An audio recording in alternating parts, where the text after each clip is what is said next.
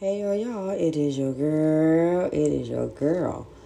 So, I've been on a hiatus and I feel pretty good. I just got home maybe about 30 minutes ago. I just made it home from being gone, and to be honest, y'all, it feels really, really good for me to actually take some time off and just relax my mind and just not worry about anything and just let go and let God have whatever issues or whatever it may be. But the funny thing is, I don't have any issues. I no longer have anybody in my life that's getting on my nerves to drive me crazy.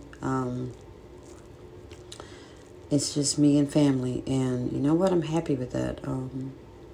Everything has been very, very peaceful.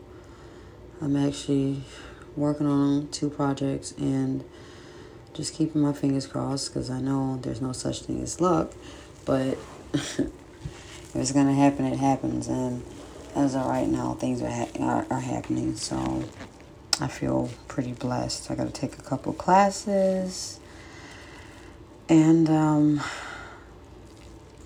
do 20 hours of service just to get my foot in the door with this entire situation I got going on, and then everything will be okay. I am, might as well say 2 vehicles down, but technically I'm 1 vehicle down because my friend's taking care of my other vehicle. He said it'd be ready in a month, which is cool. I'm looking forward to that, to actually drive it and to just be all right, you know. And while I got that going on, then I can just swap out vehicles, get one, get rid of another one, and see what it do. My favorite vehicle, my second favorite, is my CRV. The transmission actually went out on it, which is fine. I'm not really surprised. But we'll see what happens here. Got somebody that want to charge $1,400 to put a rebuilt transmission or whatever in it. That's fine. But I got to take it out of town to get that done, so that's a part of the process as well. Nobody in Macon seems to know how to fix fucking cars, y'all. That's all I'm saying about that. But we will see. I'm just feeling really, really optimistic. I don't know, y'all. My mood is just completely different.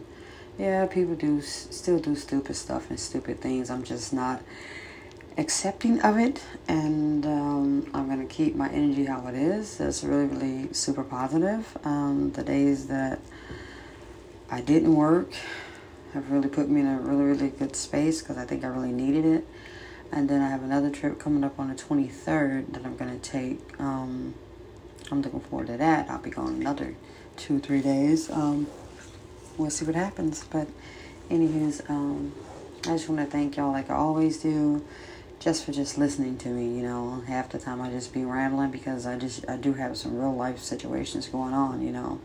I no longer have the Selfish Dick Chronicles thing. I have it, but the person that I mainly did the topic on is no longer in my life. I had to cut that negative energy out of my life because it wasn't nothing but a downer. You can't help somebody that don't want to help themselves.